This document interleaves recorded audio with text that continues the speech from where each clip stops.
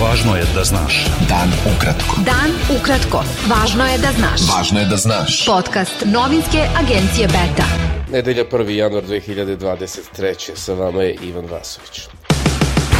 Ministar spoljnih poslova i predsjednik Socijalističke partije Srbije Ivica Dačić izjavio je da Srbija neće uvoditi sankcije Rusiji sve dok takva odluka ne bude u funkciji očuvanja nacionalnih interesa države.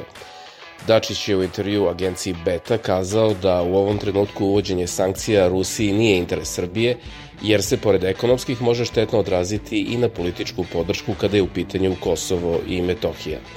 Dačić je u intervjuu za TV Prva rekao da će jedan od prioriteta u novoj godini biti i nastavak politike vezane za povlačenje priznanja Kosova.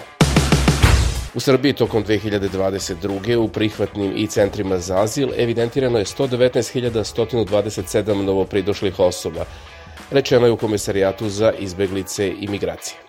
Prema nacionalnoj strukturi najviše migranata dolazi iz Afganistana, Sirije, Pakistana, Maroka i Indije, rekli su agenciji Beta u Komesarijatu. Srbija je od 2008. do 2022. dodelila tražiocima azila i izbeglicama oko 250 azila, rekao je advokat i saradnik Beogradskog centra za ljudska prava Marko Štambuk. On je za agenciju Beta rekao da je 2022. godine oko 30 ljudi dobilo azil, te podsjetio da su od marta u Srbiji zbog ruske agresije i državljani Ukrajine koji dobijaju privremenu zaštitu, odnosno jedan oblik zaštite u skladu sa zakonom. 2 dečaka i devojčica prve su bebe koje su rođene u 2023. godini, preneo je RTS. Devojčica je rođena u klinici Narodni front, a dečaci u ginekološko-akušerskoj klinici u Višegradskoj i u kliničko-bolničkom centru dr. Dragiša Mišović. Gradonačelnik Beograda Aleksandar Šapić izjavio je da će roditelji prvih novorođenih beba u 2023. kao poklon grada dobiti po 300.000 dinara. Dečak je rođen 14 sekundi posle ponoći u KBC Dragiša Mišovića, a ubrzo i devojčica u ginekološko-akušerskoj klinici Narodni front. Tradicionalna novogodišnja manifestacija Ulica otvorenog srca održana je u Svetogorskoj ulici, a Beograđane i njihove goste zabavljali su muzičari, ulični animatori, mađioničari i žongleri. Tokom ove manifestacije prodavali su se crveni nosići od kojih prihod ide u humanitarne svrhe za pomoć bolesnoj deci koju animiraju doktori klovnovi tokom svojih poseta bolnicama. Električna energija je od danas u Srbiji skuplja za domaćinstva i male potrošače u proseku 8%, a gas 11%, shodno odobrenju Agencije za energetiku Srbije.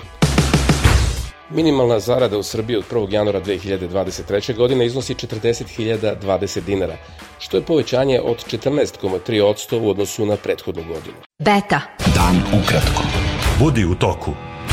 Premijer Hrvatske Andrej Plenković je susretom na Bregani s predsjednicom Evropske komisije Ursulom von der Leyen i slovenačkom predsjednicom Natašom Pirc-Musar obeleži ulazak Hrvatske u Schengen. Nizom simboličnih i prigodnih aktivnosti Hrvatska od ponoći obeležava istovremeni ulazak u šengenski prostor i eurozonu, što su bili strateški ciljevi Zagreba od ulaska u Europsku uniju pre nepunih 10 godina. Ostvarili smo ciljeve s uverenjem da će Schengen i europodručje biti korisni za hrvatske građane i hrvatsku ekonomiju, rekao je Plenković novinarima tom prilikom. Predsjednik Češke Miloš Zeman na 30-godišnjicu raspada Čehoslovačke i nastanka nezavisne Češke i nezavisne Slovačke 1. januara 1993. godine izrazio je žaljenje što političari nisu Česima i Slovacima dali šansu da odluče o raspadu zajedničke domovine na referendumu. Zeman je 1992. godine, kada su se razbuktale polemike o ostanku zajedničkoj državi ili razvodu, koji je na kraju protekao plišano, kao poslanik Federalne skupštine Čehoslovačke predlagao Češko-Slovačku uniju, u kojoj bi se zajedno upravljalo samo onim što bi za obe republike bilo povoljno. Papa Franja molio se za svog prethodnika u posebnoj novogodišnjoj misiji u Bazilici Svetog Petra dan posle smrti počasnog pape Benedikta XVI. U Vatikanu. Bivši papa Benedikt XVI. Umro je u 96. godini, saopštio je Vatikan. On će ostati upamćen kao papa koji je podneo ostavku, što je velika retkost, jer se to prethodni put desilo pre 6 vekova. Papa, koji je tokom protekle godine neprestano govorio o ratu u Ukrajini i razaranju koje donosi, ponovo je u nedelju pomenuo žrtve rata, ljude koji su proveli praznike na kraju godine u mraku, hladnoći i strahu. Bio je to pregled vesti za 1. januar 2023. godine. Sa vama je bio Ivan Vasović. Pratite nas i sutra. Pratite nas na portalu beta.rs i društvenim mrežama. Važno je da znaš. Dan Dan ukratko. Podcast novinske agencije Beta.